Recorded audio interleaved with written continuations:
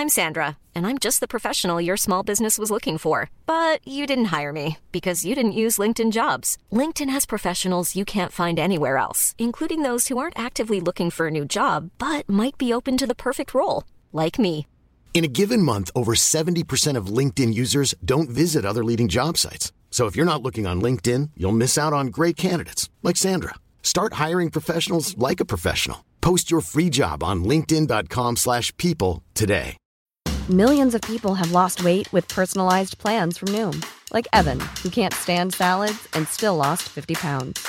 Salads generally for most people are the easy button, right?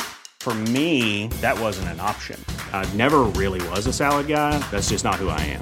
But Noom worked for me. Get your personalized plan today at Noom.com. Real Noom user compensated to provide their story. In 4 weeks, the typical Noom user can expect to lose 1 to 2 pounds per week. Individual results may vary. This is Little Atoms, a radio show about ideas and culture. With me, Neil Denny. This week, it's the second of our special editions of Little Atoms in association with the 2015 Royal Society Winton Prize for Science Books, and another 2 interviews with shortlisted authors.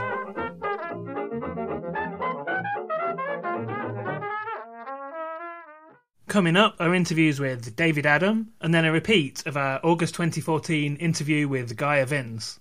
Incidentally, this show also marks the 10th anniversary of Little Atoms. We first started broadcasting on Resonance FM on the 16th of September 2005. If you've been listening all that time, thank you. Dr. David Adam is a writer and editor at Nature, the world's top scientific journal. Before that, he was a specialist correspondent on The Guardian for 7 years, writing on science, medicine and the environment. During this time, he was named Feature Writer of the Year by the Association of British Science Writers and reported from Antarctica, the Arctic, China and the depths of the Amazon jungle. David is the author of The Man Who Couldn't Stop, OCD and the True Story of a Life Lost in Thought, which has been shortlisted for the 2015 Royal Society Winton Prize for Science Books.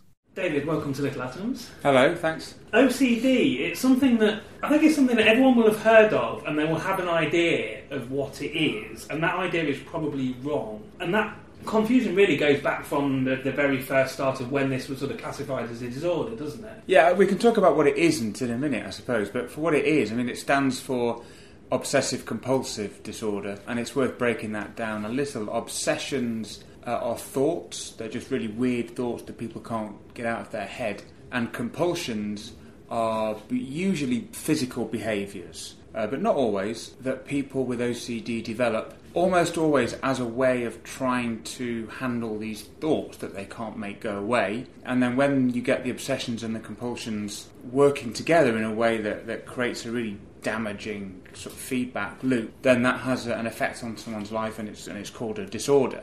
But yeah, it's been mired in misunderstanding really right from the beginning, because as you sort of alluded to at the beginning of the 20th century, there wasn't the term OCD, and this is partly because what we now think of as psychiatry was almost all done in German. So Sigmund Freud coined the term Zwangsneurose to describe what we would now think of as OCD.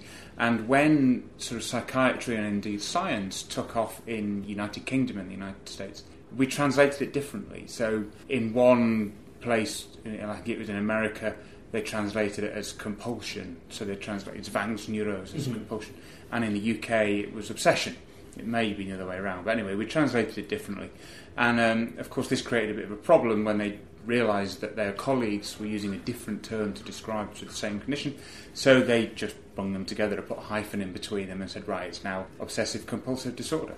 And of course, more confusion was spread there by the fact that, as in so many other things, Freud got it wrong as well, really, didn't he? He wasn't right about it. No, he wasn't right about it. But, I'm quite rude about Freud in the book, and I've been picked up on it by a lot of people. But I do defend, because Freud's ideas were, as you know, they're about the subconscious and about sort of sexual imagery and symbolism. And I think as a theoretical idea, you could understand it. But the problem I have with Freud's ideas was that they weren't just theoretical; they were the basis for a clinical attempt to help people, which was defended against evidence which suggested it wasn't going to work. Mm-hmm. And actually, I think did quite a lot of damage, because it sort of dominated for 40 or 50 years. Now, we all know people who will say, oh, I'm a little bit OCD, when what they really mean is they're tidy. So again, there's a confusion is sort of spread by the fact that there's a sort of parallel condition, which is obsessive compulsive personality disorder. Yeah, so you can have an obsessive personality,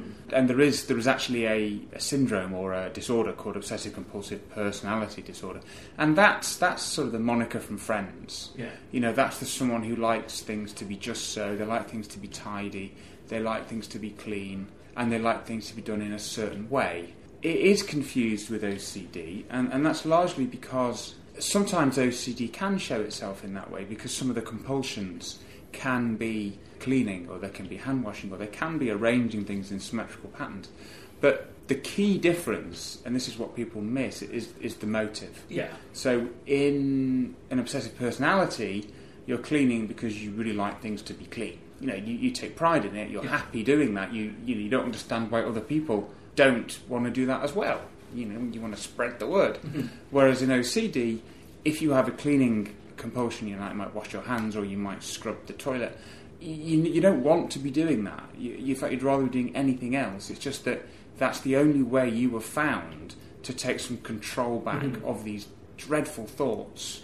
And so I think the way I describe it in the book, it's a bit like OCD is hell for the sufferer. But actually most people around them, they might not even know. Whereas an obsessive personality is hell for everybody else, because they're constantly being badgered, you know, don't leave crumbs there, don't do this. And it tends to be all-consuming in a completely different way, because someone with OCD, they might wash their hands 10 times an hour, but then they could wear the same underpants for a month. You know, it's not a love of cleanliness or hygiene, it's a very specific compulsive behaviour. And to put that on a more sort of scientific footing, I guess, you make the distinction in the book between two different types of thought, which are ego-dystonic and ego-syntonic. So let's talk about what the difference between those two is. Yeah, so everyone has bad thoughts. Everyone has thoughts that make them anxious or stressed or keep them up at night. And you can divide those in that way. And let's say I was nervous about coming to do this interview. Okay, and that might make me anxious. Maybe I didn't sleep last night because I was anxious about it. But that makes sense, because I know lots of people are going to listen to it. I don't want them to think that I'm an idiot. Yeah. You know, I want to give a good impression. Maybe they're going to go out and buy the book. So that's all. I'm anxious about it, but for a good reason. For a rational reason. For a rational reason. Yeah. Ego-dystonic thoughts are the thoughts that they challenge the kind of person that we want to be. So rather than a thought that we sort of accept as being in line with our view of ourselves, this might be a thought to hurt somebody, or to stab somebody, or to sexually assault somebody, or to blaspheme, or to jump out in front of a train. And those thoughts, as well as the direct anxiety of, I'm going to jump in front of a train, you also have that sort of meta anxiety, which is, well, why on earth am I thinking that? Because I'm not suicidal. And so to have the thought itself is distressing, as well as the content of the thought. And in most people, those ego-dystonic thoughts, people will experience them and then they'll go, oh, that was a bit weird, and then they'll get on with the rest of their life. But for some reason, in OCD, those ego-dystonic thoughts, they don't just pass on, they stick. And people then have to find a strategy to deal with that. And of course, as you just sort of implied, everybody has those intrusive thoughts. And sometimes, you know, when you see them listed and you talk about, you know, some scientific surveys that have been done of people in the book, when you see them listed down of the thoughts that people have, they are often, you know, horrible, quite shocking things. And, you know, I have them. I have that sometimes, you know, weird or violent thoughts. And they are shocking when you have them. But of course, they're shocking because you immediately go, well, wouldn't sort of act on those things. And actually, I think, ironically, people that have OCD, when they learn that other people have those, they tend to think that they're the only person that does this thing, don't they? Well, it's a bit like, you know, if you've got nits, people say nits only go for clean hair, don't they, as if that's meant to reassure you. Well, it's a bit like these thoughts. They stand out because they're so alien to the kind of person that you are. So if you get thoughts about stabbing someone that causes you great distress, that shows you're the kind of person who would not go out and stab somebody. You know, if the people you need to worry about are those who have thoughts about stabbing someone and it just seems normal to them, it doesn't cause them any distress. But because, by definition, they're the thoughts that we don't want to have ourselves, we certainly don't want other people to know that we have them either. And that's why we tend to keep them to ourselves. And in fact, we're discussing that, everybody has these thoughts, but that was only discovered in the 70s. Yeah. We put a man on the moon before we realised that almost all human beings have these really odd, strange, distressing, bizarre thoughts that we keep to ourselves. And when I do talks and I meet people and sometimes people say to me, "What's your book about?" And I say, "Well, do you ever get that thought when you're on the top of a high bridge and you might get an urge to jump off?" And they look at me like I've read their mind. Now, I mean, you've just mentioned that that's only really been only widely understood since the 1970s, and also that OCD as a syndrome has only really been identified from the early 20th century. And a lot of things that are similar, things that you would find in the DSM, for instance, latterly, are things that tend to, they bedevil the rich, comfortable West. Is OCD a thing that's found everywhere? It is, yeah. And in fact, although it's only been called OCD since the early 20th century, there's evidence that as a problem has been around for as long as we've been keeping records. Mm-hmm. So, that there are reports going back 2 millennia of people having intrusive thoughts. Now, these are, because of the culture at the time, a lot of these are in a religious context. Yeah. So many very influential religious figures from a long time ago would report how they had thoughts of worshipping the devil. And we still have that, in fact, as a form of OCD, where it affects religious people. So there's no evidence at all. In fact, all the evidence suggests that it is a common part of the human experience. And there are cases, there are clinical cases reported from, Africa, the Middle East, South America, Russia, China, Japan. It doesn't seem to respect any national boundaries, any geographical boundaries, any boundaries of race or culture. It affects men and women. It affects young and old. I mean, clearly there are some people who are more likely than others, like particular ages. Yeah. But what does seem to change is the way in which it manifests itself. So, for example, if you live in a country where they don't have trains, you're not going to have OCD about jumping in front of a train, clearly. But you might have it about, there was an example in the book of a girl who lived in Addis Ababa in Ethiopia who had OCD around a mud wall in her house. Now, no one in the UK, I imagine, has OCD around a mud wall. But the symptoms are the same. It's just the subject of the thoughts which changes with the culture and the times. And her compulsion, how she dealt with that was to eat it, which is completely irrational. She had these really odd thoughts about the wall that she couldn't make go away, and she tried everything and then found that for some reason eating bits of the wall seemed to help, and so she did it.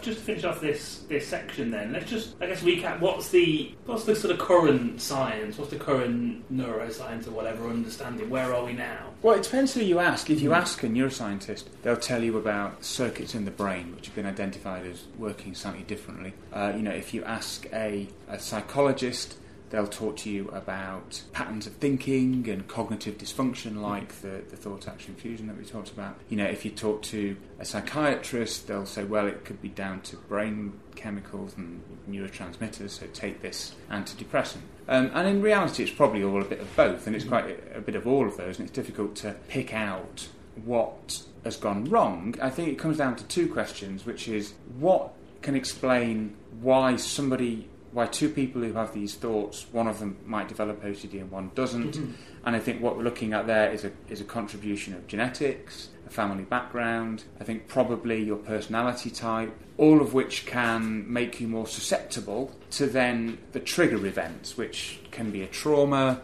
We know that people who have suffered a mental trauma or even a physical trauma can develop OCD symptoms. And then I think that the question is, well, what do we know helps people? And we know that teaching people about thoughts and about where they come from and how they don't really signify anything, which is sort of a cognitive treatment, works. And we think we have a reasonably good grasp of the evidence for that. And then there are treatments like drugs, like antidepressants, which seem to work, but we're not quite sure why. But certainly, if someone was to go to their GP in the UK tomorrow with OCD, they would probably be prescribed a mixture of antidepressants and cognitive behavioural therapy. I'm Irving Finkel, and you're listening to Resonance FM, and this is Little Atoms, a radio show about ideas and culture.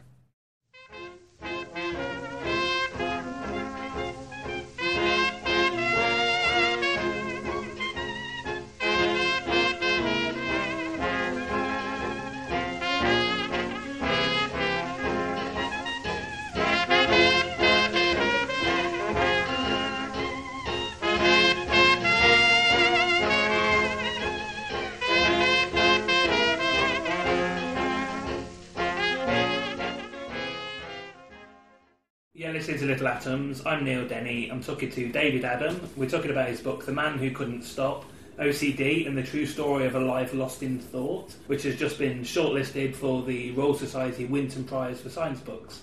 So, David, this book is a history of the story of OCD and the survey of the current science, but it's also a memoir because for over 20 years you've suffered from OCD yourself. So tell me how it first manifested itself, first of all. Well, I have, and my OCD is the same, and it has been for 20 years, and it's around an irrational fear of HIV. So I grew up in the 80s with all those terrible adverts that anyone in my age will remember. HIV and AIDS was this great cultural fear, it almost replaced nuclear weapons overnight as the thing that everyone was frightened of. When I was at university, I just developed irrational fears of HIV. So all the ways that we were told you can't catch it, which previously I just sort of accepted, you can't catch it that way, I was now paranoid about, and then I invented new ways that I thought I could catch it. And this was my obsession, and my way of responding to that, which was my compulsion, was to usually just to seek reassurance that I couldn't have caught HIV in that way. So I would ring hotlines and talk to people. I would talk to doctors. I would go back, for example, if I cut myself on a piece of glass, my mind would say to me, my obsessions would say to me, there could have been blood on that piece of glass. Someone else could have cut themselves on that piece of glass before you, and they could have had HIV, and it could be on there in their blood, and that could have got into your system. And so I would go back and I would find the piece of glass, and I would dab it with tissue paper to try and convince myself that there was no blood on it. And once you get into that cycle, of course, you always say to yourself, did I check carefully enough? I should check not just the piece of glass, but around the piece of glass. Maybe there are other pieces of glass, and you just take it to the nth degree where you can never be satisfied that there was zero risk of that happening. And so you'd cut yourself on a piece of glass, you'd bleed, you'd worry about it, you'd go out to a phone box, you'd ring up a helpline, an AIDS helpline, and say, I've just cut myself on a piece of glass, can I catch AIDS? They would say, no, you can't. Yeah. And then what? Well, they would say, no, you can't. The risk is very low. And I would say, thanks very much. I put the phone down, and then I think, oh, wait, very low, so that's not zero. So maybe they didn't quite understand, and if I'd explained it slightly differently, maybe they would say, oh, yeah, you know what, that is something to worry about. So I'd ring them back, and I'd say the same, and I'd say, I just rang you about this piece of glass. What if it was, a bit bigger, or what if it was fresher blood than I originally suggested? And they'd say, no, still very low. And I would go around in this cycle where I would get that. I wanted to call them because I wanted that hit of reassurance. And every time I thought, I just need them to tell me it one more time, then I'll believe it. Then I'll believe it. And of course, you never do. And then they would start to recognise my voice, and they'd start to say, oh yeah, you're that guy who just rang. Yeah, no, we've told you, you just have to go away and accept it. And I didn't want that because then I didn't get that hit of them telling me nothing to worry about.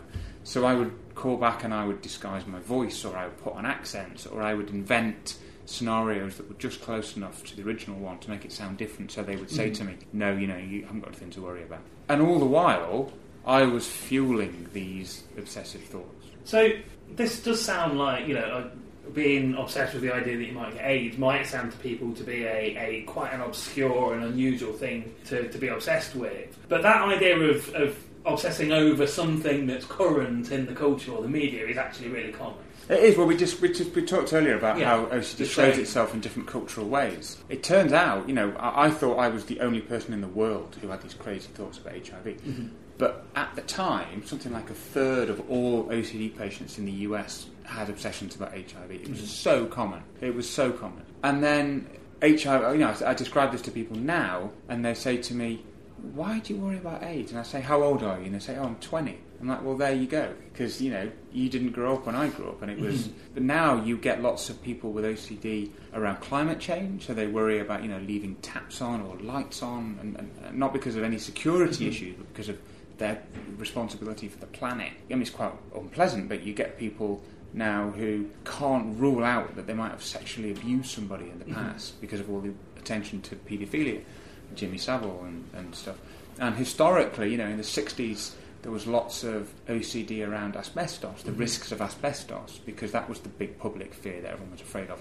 In the 20s, it was syphilis. I've found cases in the Lancet from more than a century ago, people, identical symptoms to me, but it was syphilis. That they had no symptoms, They were tested. If you could be tested, whatever they did was said that you don't have syphilis. They couldn't accept it. They started to worry that they were going to pass it on to their families. Exactly the same, but clearly syphilis isn't an issue for me. And in 100 years or 50 years, maybe HIV won't be an issue for anybody, and it'll be something else, and I'll be an historic curiosity. But trust me, in 1989, if you were going to be scared of something, it was HIV. I remember, and it's entirely, again, it's a rational fear taken to an extreme, because it was presented, I mean, in the way that now people talk about, Ebola or bird flu or something, it was described, it was apocalyptic plague. That was the imagery that we were sold in. It was, and if anybody listening wasn't around at the time, I would say just Google or go onto YouTube and find a video that the Australian government produced. You just Google like Australia HIV advert, and here's the kicker, Grim Reaper. You'll see what we're talking about. I mean, it's still with you now. Obviously, things have changed, and we'll talk about that later on. But certainly, for the first few years of this obsession, how did it affect your day-to-day life? It's just what I thought about all the time. But OCD is, or mine anyway, was very portable. You take it with you. You worry about things wherever you are, and I feel a lot better now, and even I can't really fully accept how much it was on my mind, but it was just constant. The first thing I'd think about when I woke up in the morning, the last thing I thought about when I went to bed at night, and pretty much all I thought about in between. And I could do other things, I was at university, I could go to lectures, and I could have a conversation with friends, I would go out, and but it was always there. It was always there, just like something that I was carrying with me, except for very, very rare things that I was distracted myself, or was distracted by. But yeah, it's constant. And so how long did it take before you recognised that this is what it was, that you weren't the only person that was doing this, and that you had OCD, which was a recognisable syndrome? So I think it was after about 4 or 5 years I went to see a psychiatrist, and he said, yeah, you've got OCD, do you want to come to a help group? And I was like, well, no, because I don't see why people with OCD would understand what I'm going through. And he actually said to me, I'm seeing 3 other people at this university who have this exact same form of OCD about HIV, which made me feel better in a way. But the treatment they gave me at the time was an elastic band. It was like, snap it against your wrist when you have one of these thoughts, which didn't work. And then it took another, 10 or maybe slightly longer before I went back and got proper help. And so, yeah, you went through a sort of series of inappropriate and ineffective treatment. Yeah, well, it was largely just that, really. Over history, people have gone through a series of quite bizarre treatments, but for me, I was given the elastic band, that didn't work. And the next time I really got help, or tried to get help, I was lucky and I ended up getting very good treatment. And so, CBT, that's the one that seems to be effective. So. Yeah, so as we described, I'm on quite a high dose of antidepressants. I take them every day and have done for 5 years and probably will do forever. Not that we're depressed, it just seems to work, and they're not quite sure why. It just helps. And I had a course of CBT in which they both teach you about some of these thought processes that we talked about, and also they do what's called exposure and response prevention therapy, which you basically, you deliberately poke someone's anxieties or obsessions with a big stick, get them very anxious, and then you stop them performing the compulsions. Because we do that to make ourselves feel better. So if I was worried about AIDS, it made sense for me to ask someone, can I cut AIDS like that? And they would say no, and I would start to feel better, although only for a very short time. So they stop you doing the compulsions, or they ask you not to do them. In the old days, they actually used to physically restrain people. If someone had an obsession about rubbish, germs from rubbish, they'd make them, root through a bin, and then they would tie their hands down so they couldn't wash them, which is all they wanted to do. And the theory is that if you get the anxiety that high and stop people taking that quick route out, then the anxiety goes down in time. And once you learn that it goes down, you have more confidence that it will go down again in the future. So that's pretty much how I live my life now. I still have intrusive, irrational thoughts about HIV, but I don't act upon them. I just sort of let them sit there, and if I'm anxious, I'm anxious. And then in time, it goes away. But one of the things in the book that comes out of the, talking about techniques that don't work, techniques that aren't necessarily successful, is this great image of the white bear. Let's talk about this. Think of a white bear. So this wasn't really a clinical suggestion. This is just the instinct that you have when you're thinking about something that you don't like. I didn't want to think about how I could have caught HIV in all these different ways. And so what people sometimes try and do is to repress that thought, to push it away to the side of the mind, which actually is counterproductive. If I say to you now, don't think of a polar bear, what do you think of? And think of a polar bear. So they did this classic experiment with students and showed that not only does trying not to think about something not work, you can't do it, but also in not trying to think about it, you actually make those thoughts come more frequently. Yeah, I'll be thinking about polar bear all night now. Yeah, and so it's sort of psychology which could explain why it's called the ironic effect of thought suppression. But basically, you try not to think about something and it comes back harder. Yeah. And there are implications beyond OCD. It could be that some people who they really want to stop smoking, they find it the hardest, and it could be because they're trying so hard not to think about cigarettes and to push away that craving that it just rebounds back at them. If you're on a diet, all you can think about is eating chocolate biscuits. Well, I was going to sort of finish up talking about where you are now, but you've already really covered that. But just sort of widen it out a bit. One of the triggers to do something about it for you was having children. Yeah, well, it was much more specific than that. I started to pass on my own irrational fears to my baby daughter. She was about 6 months old, and I became convinced that she might have contracted HIV, that there might have been blood on a swing that she was at in the playground. She may have rubbed it into her eyes. And to try and reassure myself that hadn't happened, I did the compulsion and I put her in and out of the swing to watch where she put her hands. Then I could check that there was no blood where she put her hands, and that would have removed the chance. And I put her in and out of the swing about 10 times. And then I thought to myself, what are you doing? This stops. This stops now. And I rang the doctors the next day. I think we should probably say, if anybody is listening to this and recognises something in themselves and is not receiving treatment, what sort of thing would you advise they did? Go to the GP. Go to your GP and say, I think I've got OCD because I have these symptoms. Most GPs now will recognise what it is. Some still don't take it seriously, and what they should do is refer you. If you feel that your GP isn't taking it seriously, say, hang on a minute, I know there's good treatment out there. I heard this bloke talking on this podcast, I want the treatment that he had. Because there is a tendency, to pass people on to the next person up the chain.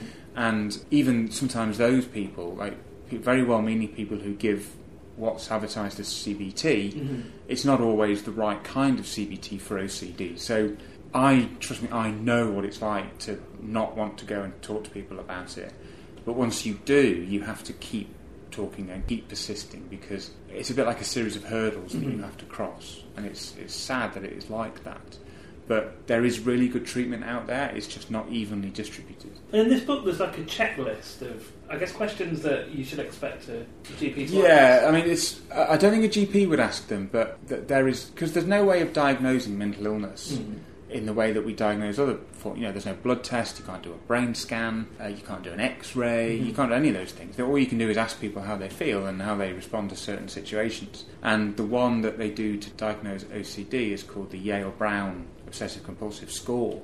And it is actually, I think it's 10 questions along the lines of how much time would you spend a day unable to get a certain thought out of your head.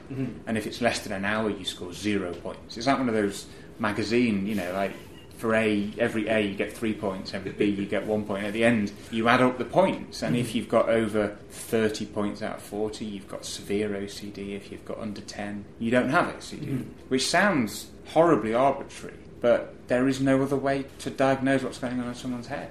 One last question then. So, what does it mean to you to be shortlisted for the prize? It's terrific, and that's my job. I'm a professional journalist, I'm a writer. I'm really pleased because this book was very personal to me. It's almost a book I've waited my whole life to write. And I'm just glad that other people think I did a good job, because I was quite proud of it. So I've been talking to David Adam. We've been talking about his book, The Man Who Couldn't Stop, OCD and the True Story of a Life Lost in Thought.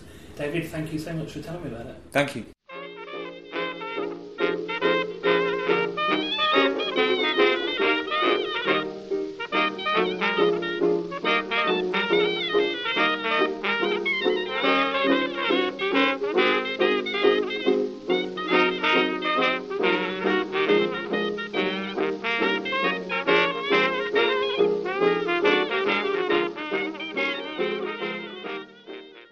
I'm Alex Krotowski, and this is Little Atoms, a radio show about ideas and culture. Gaia Vince is a journalist and broadcaster specialising in science and the environment. She's been the news editor of Nature and the online editor of The New Scientist. Her work has appeared in The Guardian, The Times, Science, Scientific American, Australian Geographic and The Australian. And she has a regular column, Smart Planet, on BBC Online, and devises and presents programmes about the Anthropocene for BBC Radio. Her first book is Adventures in the Anthropocene, A Journey to the Heart of the Planet We Made. Gaia, welcome to Little Atoms. Thank you. Great to be here. So I've said twice in that introduction the term Anthropocene, so we're going to be...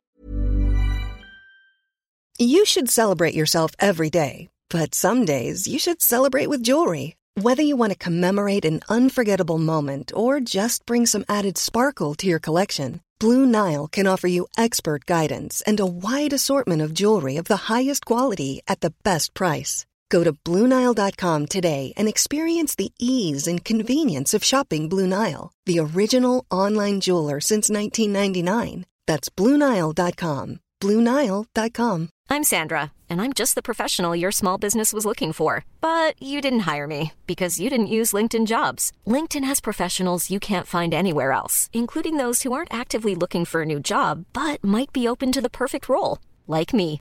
In a given month, over 70% of LinkedIn users don't visit other leading job sites. So if you're not looking on LinkedIn, you'll miss out on great candidates like Sandra. Start hiring professionals like a professional. Post your free job on linkedin.com/people today. Millions of people have lost weight with personalized plans from Noom. Like Evan, who can't stand salads and still lost 50 pounds. Salads generally for most people are the easy button, right? For me, that wasn't an option. I never really was a salad guy. That's just not who I am. But Noom worked for me. Get your personalized plan today at Noom.com. Real Noom user compensated to provide their story. In 4 weeks, the typical Noom user can expect to lose 1 to 2 pounds per week. Individual results may vary. Begin by talking about what that means. So this is a big fundamental concept, essentially.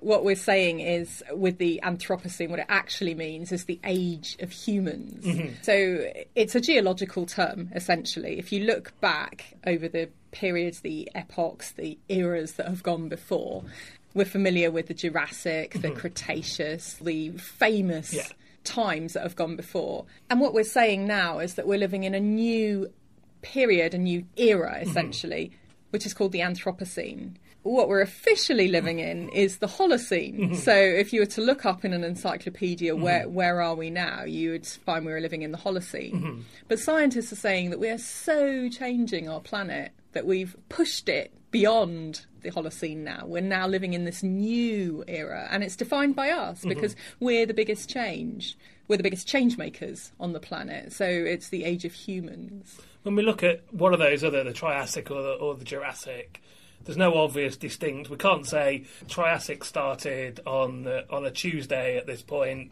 500 billion years ago or whatever. And the Anthropocene is the same, isn't it? There's debate over when it actually began. Well, yes. I mean, normally that period spans thousands of years. I mean, there was a very sudden impact when a meteor hit the Earth and wiped out the dinosaurs that marked the end of one era and the beginning of another. But that's kind of unusual. Actually, it takes thousands of years. But we're in this really odd situation where we're kind of living through the journey between the Holocene and the Anthropocene. And it's only with the passage of time that we'll be able to look back in thousands, perhaps millions of years, and see where that stripe in the rock is that marks our human influence. And then geologists will be able to say that's where the Anthropocene started. But we're in this really strange position now of trying to decide, where does this era start? Because if we're going to call it the Anthropocene, well, you know, geologists, we all love labels. We all want to put our mark there. For geology, it's called the golden spike. It's this real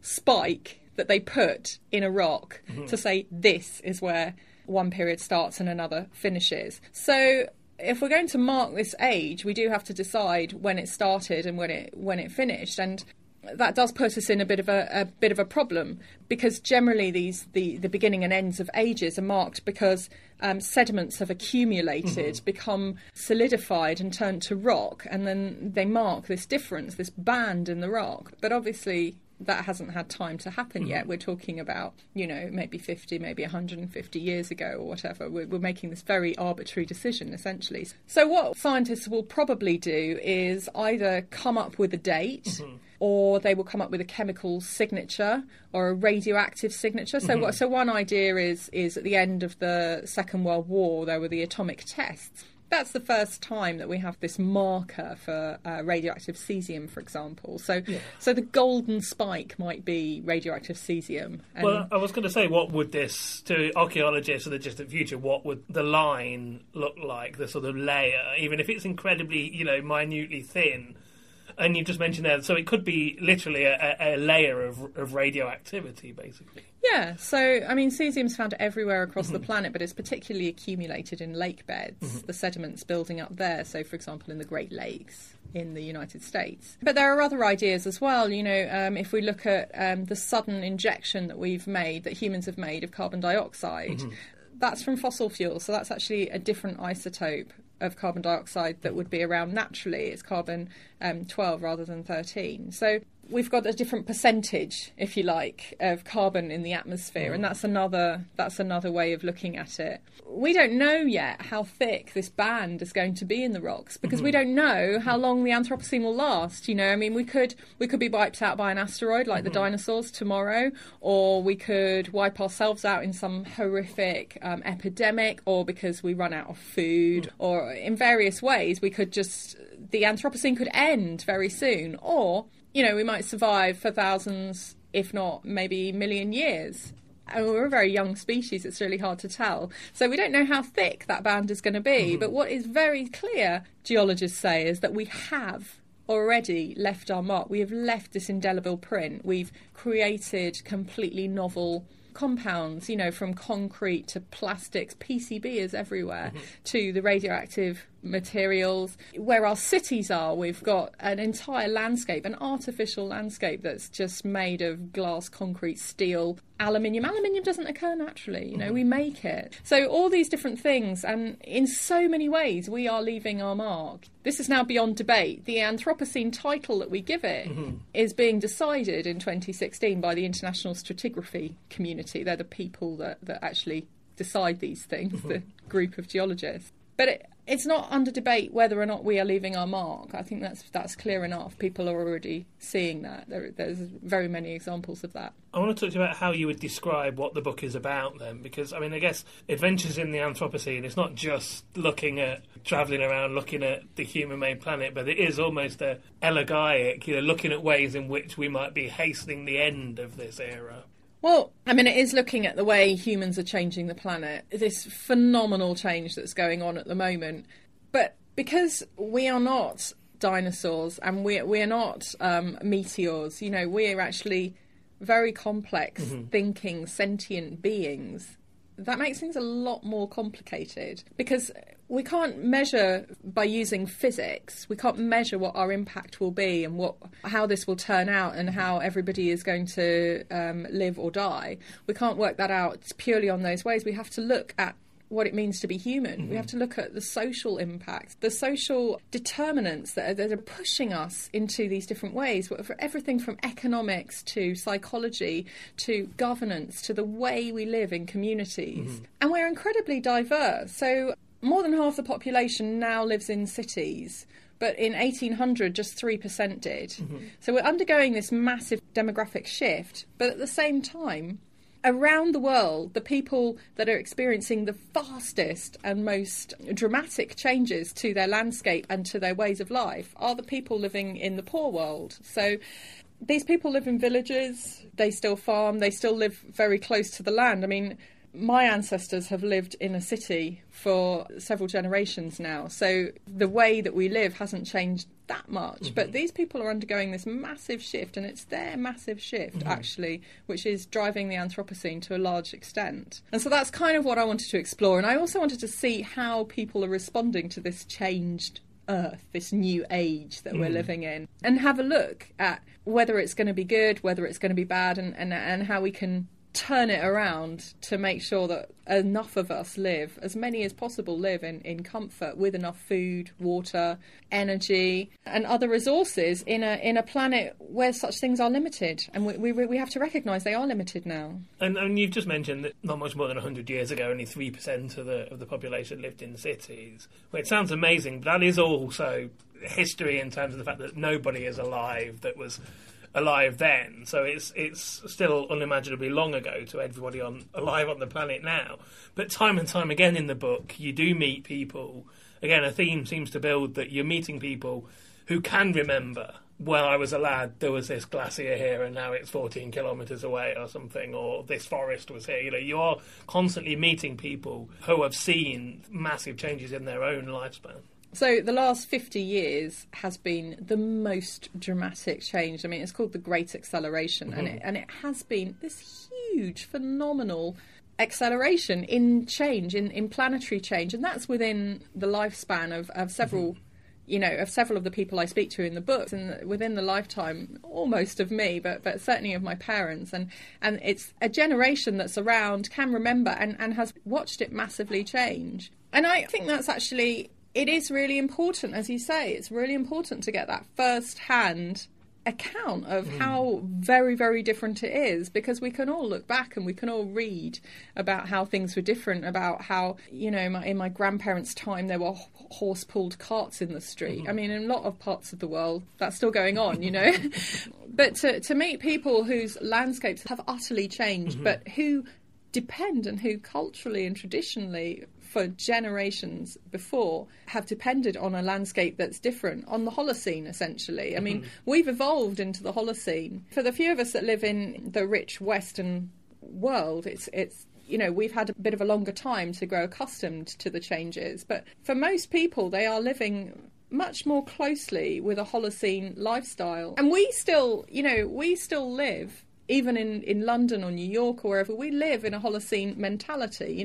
We live lives, and our institutions and the way we produce food, the way we shop, the way we do everything is based on this Holocene mentality of a low population, plentiful resources, where we can treat the atmosphere and the ocean essentially as our sewers, because they're infinitesimally large, and so we can just throw whatever we want at them and that will be dealt with. Well, things have changed, in the Anthropocene now we're producing so much of things that don't get degraded naturally. They don't biodegrade, or they don't degrade in a reasonably short time scale. And we are this enormous population now, and resources are limited. We are running out of things. So, I mean, essentially everywhere, all across the world, we're not geared up yet psychologically for the Anthropocene. It does take this kind of mental gear shift to realise that we have to rethink everything, just as people now are doing,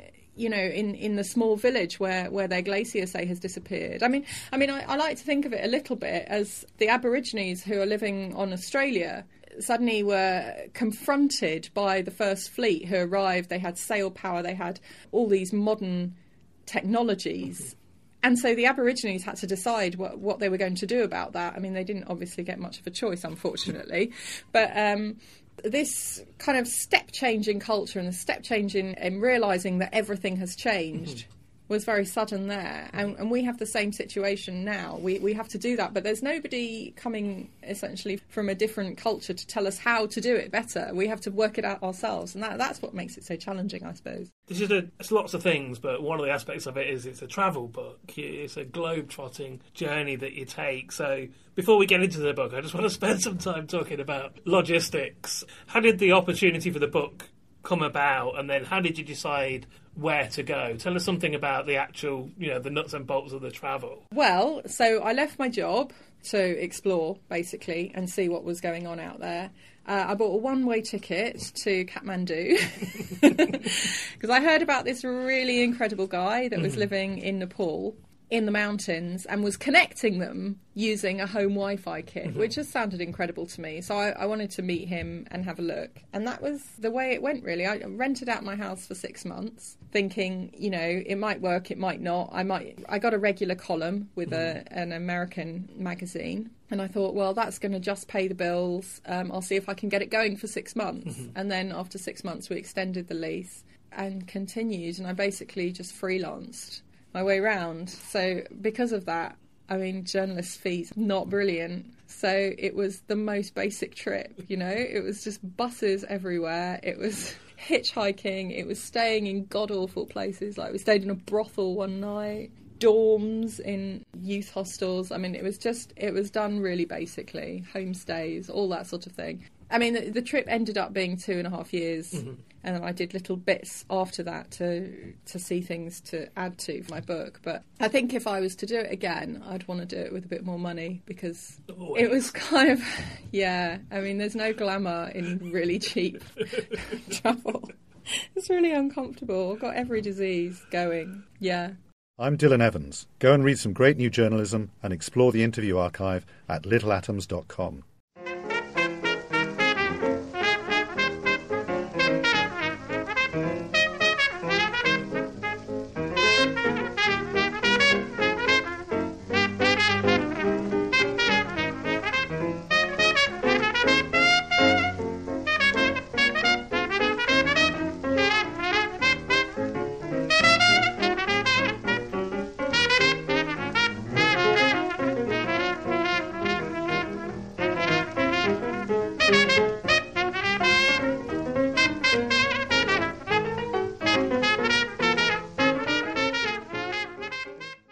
This is Little Atoms. I'm Neil Denny, and I'm talking to Gaia Vince, and we're talking about her book Adventures in the Anthropocene, A Journey to the Heart of the Planet We Made. Let's get into the book. So the book it's split into chapters wherein you sort of take the theme of a type, I guess, a geographical feature. And we'll go through, in the next 2 parts of the show, we're going to look at some of those aspects in more detail. But let's start off talking about, in the first chapter, you look at the atmosphere. And this is interesting because the atmosphere, you know, the warming of the atmosphere is something that obviously links pretty much every other chapter in the book. There's no escaping from the fact that this all-encompassing atmosphere has an effect on all of the other aspects. So, well, let's talk about what's going on with the atmosphere. Yes, well, you know, you may have heard of global warming, climate change. But yeah, this is one of the biggest and most defining elements of our time. This big shift in climate. I mean, we were talking earlier about the Jurassic and about previous geological ages.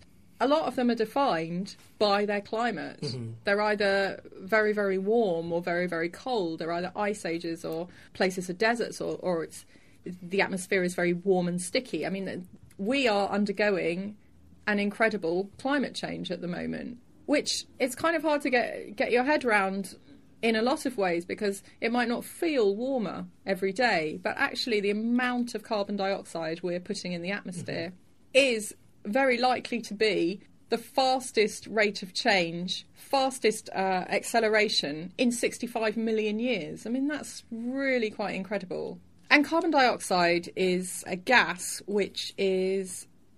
it's invisible to visible light, so we can see through it. We can't see carbon dioxide, but it's opaque to infrared. So what it does is it traps heat in the atmosphere, and heat trapped in the atmosphere then warms the surface of the Earth, but it also warms the surface of the oceans.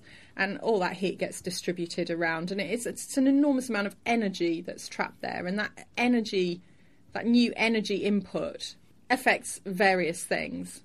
So one of the effects of this energy imbalance is extreme weather, and we're experiencing that already. We're having a massive hike in extreme weather events, and that affects people, of course, because we're quite coastal. We live on coasts, and we live in river deltas. That's where civilization started. So these extreme weather events lead to more flooding, they lead to bigger coastal erosion, they lead to crop failures.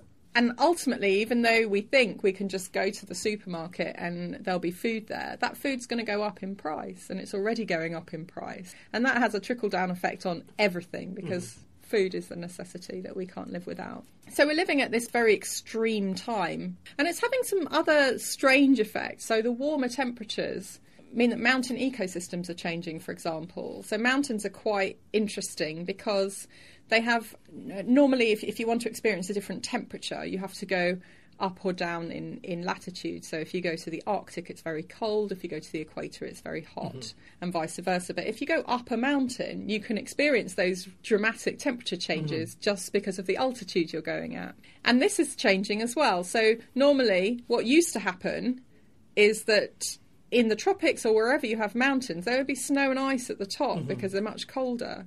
But that's actually melting now. So these big glacier stores, the store of free fresh water, is disappearing, which is affecting everything, ecosystems. The other thing with temperature changes actually is that crops that used to only grow below a certain altitude are growing further up. So there used to be the so-called tree line, which was this very, very visible line of where vegetation could sort of creep above or below, and now that's blurring. That's becoming much, much more different. And because of the extreme temperatures now, we're getting a lot more forest fires. So a lot of these mountains are very dry. They can be desert-like because precipitation only falls on one flank of the mountain because of the way clouds go across them and so on. And so they're prey to forest fires now, and that's changing the way people live. It's changing the kinds of animals that live there. It's changing how people farm and whether or not they live on mountains. And a lot of people can no longer live on mountains, and they have to migrate to cities or downland because there's just not enough water. That's the biggest problem with mountains. The atmosphere it's so just unimaginably big that people often have trouble believing that we could have had an effect. But interestingly, a concept that comes up time and time through the book, it's linked in a lot of the chapters, but I want to talk about the actual concept now, is a way in which we could, in another way, affect something as huge as the atmosphere. I'm talking about the concept of geoengineering, so ways in which we could artificially put things in the atmosphere to change the weather in localised places and stuff. It's an amazing idea, obviously in lots of ways quite controversial, but is this something that's going to... Well, tell us what geoengineering is, first of all, and then we'll talk about its uses. So, I mean, to a certain extent, we are already geoengineering. We are engineering the planet to make it different. So we're already geoengineering the atmosphere to make it warmer. We've put off the next ice age, which, you know, we were heading towards another ice age very slowly.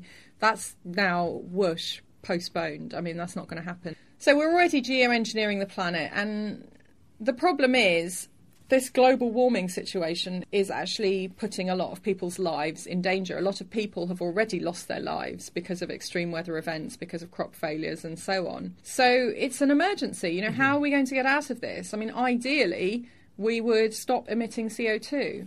But first of all, that's not going to happen tomorrow. Secondly, even if we did do that, the longevity of CO2 in the atmosphere, the length of time it persists in the atmosphere before it's broken down is so long, it's a matter of centuries, that it's not going to change tomorrow, even if we were annihilated tomorrow, the whole human species, and so we couldn't emit CO2, the atmosphere would still continue to be warm for many centuries. So that brings us to the geoengineering ideas. You know, what are we going to do about this? How are we going to artificially lower the temperatures again? So one idea is to suck CO2 out of the atmosphere, to remove it. I mean, that would be brilliant, wouldn't it? Forests already do that. Plants do that naturally through photosynthesis. Algae does that.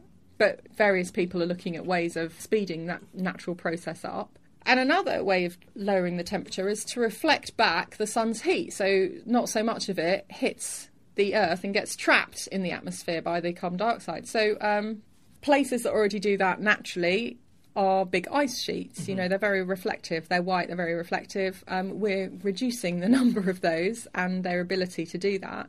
So people have had various ideas of increasing that. So one way is to perhaps plant light-coloured crops. Another one is to paint the roofs of buildings in cities white. There's various schemes. More outlandish ones are to put space mirrors to reflect the sun's, in orbit, to reflect the sun's heat that way.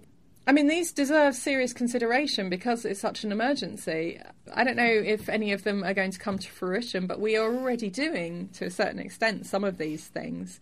You know, I met a guy who was painting a mountain white in Peru, I mean, which just seems like the sign of a very, very desperate person. And he is really desperate. You know, he's an alpaca farmer whose glacier has disappeared on his mountain. It's melted. And that was the glacier that fed his alpaca pastures, watered his alpaca pastures. And without the pasture, without the water, the alpaca are dying, and he will have to move. You know, he will have to move to a city. But that's his village, you know, that's where his ancestors are buried, that's where he lives, that's where he wants to continue to live with his family. You know, what would they do in the city? They don't have the skills or the money to survive in a city. They would just end up being part of the great diaspora there.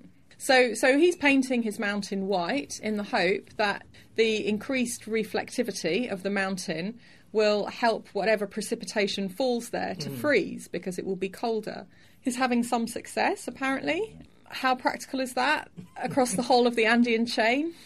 I don't know. I mean, at the moment I would say, yeah, it's laughable. But, you know, we're going to have to seriously consider things like this if we're going to solve the problems that we're faced with, because these are planetary problems. You know, they're not just little local problems. You mentioned, talking about geoengineering, the guy who was trying to paint the mountain to try and create an artificial glacier. And you meet somebody else who's got a different way of artificially creating glaciers where glaciers once were and have melted. So in Ladakh, which is this incredibly beautiful part of the Himalayas, it's actually in India, but it's a contested territory between China, India, Pakistan. I mean, the people are Tibetan, so they don't really fit in any of those categories. It's also a desert. It's a high altitude desert. They get very little precipitation, about the same as the Sahara. And the people that live there rely on glacier melt to water their crops. And without that, they don't have their one crop a year of usually barley to live on. So the glaciers are incredibly important there, and they're also melting. So I went there, and it's a beautiful place, but it's very hard to breathe because it's really, really high up. But obviously not hard to breathe for the people who live there because they've completely adapted to it. But from there, I actually met this retired railway engineer who had been working. He was in his 70s, and he's been working in the sort of region for years. He started off as a railway engineer, and then he helped with roads, road building and so on. And he kept coming across this big problem, you know, that the glaciers were melting. What are they going to do about water? And then one day when he was really, really almost oppressed by the problem, you know, he'd had a lot of people coming to him, and the clans across these mountains are actually very closely related. You know, everybody knows somebody from one village, even though the villages might be isolated. And while he was wrestling with this big problem, he noticed that a little pipe was leaking drips of water, and where it had dripped, where the stream of the drips had gone into a depression, a natural depression that happened to be in shadow because it was beneath a wall, they'd frozen and formed ice, whereas the rest of it was just soaked into the ground or had evaporated off. And from that, he came up with this idea that what he would do was create essentially artificial glaciers in the mountains near where the glaciers had originally been, but he would create them in the shadow of the mountain, because when the sun rises in the winter months, it barely makes it over the top, over the crest of some of these mountains. So he dug out, with the help of villagers, these shallow troughs. He created something to slow down precipitation, you know, little walls, culverts, little channels. And in that way, he managed to make these very shallow step-down pools in the shadow of the mountain. And the great thing is that because they're so high up and in the shadow, they froze over the winter. And then when the sun peaked just across the ridge and hit the artificial glacier during April, it was at the perfect time to melt the water for the fresh sowing of the seeds further down in the village. So it all worked really, really well. And what he's done is actually bring life back into these villages. He's made at least 12 now, I think perhaps more than that, since I spoke to him. And these are quite big. I mean, they're not glacier they're enormous. Big, but they're not on the size of a glacier, and they're not comparable really to a glacier, because glaciers are meters thick. You know, they're these movable ice. Huge, they're monsters of ice, glaciers. I mean, in comparison, it's nothing, but it's enough. It's water storage, and it's the size of, I guess you call it a lake, a frozen lake.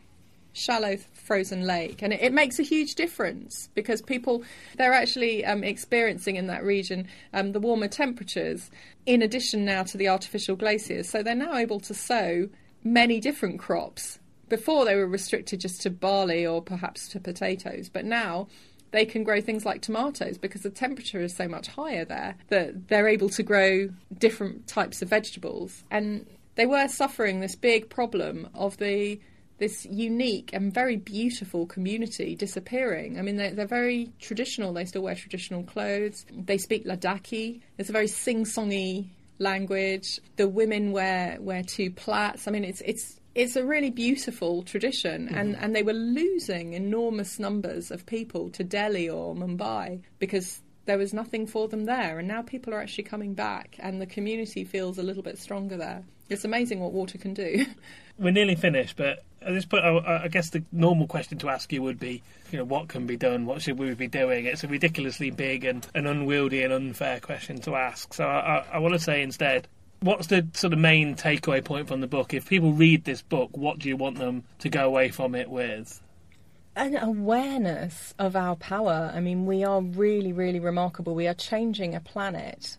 And that's quite phenomenal. But also, we're incredibly ingenious. I mean, all these stories, they're of these incredible people, these really remarkable people. But they're remarkable partly for who they are, of course, but also because of the circumstances that they've been thrust into, essentially. I mean, they're living at an extraordinary time, but we're all living at that time. And there are remarkable people among us. I hope that we take from that some sort of inspiration. So that's been Adventures in the Anthropocene, A Journey to the Heart of the Planet We Made by Gaia Vince, and it's out now from Chatto and Windus Books. So, Gaia, thank you so much for coming in and telling us about it. Thank you, it's been great. You've been listening to Little Atoms, a radio show about ideas and culture. This episode of Little Atoms was produced and presented by Neil Denny and was broadcast on Resonance 104.4 FM. The show is supported by 89UP and hosted by Positive Internet. You can follow the show on Twitter at Little Atoms. You can find old interviews, new journalism and more on our relaunched website littleatoms.com. Thanks for listening.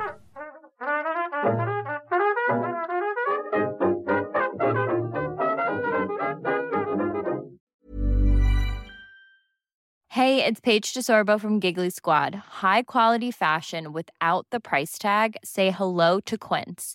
I'm snagging high-end essentials like cozy cashmere sweaters, sleek leather jackets, fine jewelry, and so much more. With Quince being 50 to 80% less than similar brands.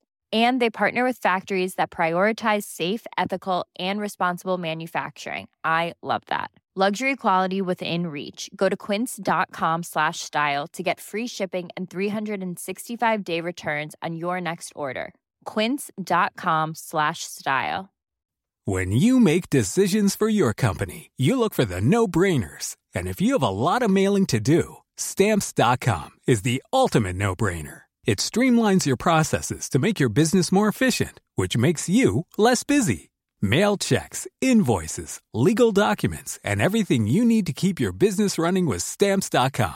Seamlessly connect with every major marketplace and shopping cart. Schedule package pickups and see your cheapest and fastest shipping options from different carriers. With rates up to 89% off USPS and UPS rates. And with the Stamps.com mobile app, you can take care of mailing and shipping wherever you are. Make the same no-brainer decision as over 1 million other businesses with Stamps.com. Sign up with code PROGRAM for a 4-week trial, plus free postage and a free digital scale. No long-term commitments or contracts. That's Stamps.com. Code PROGRAM.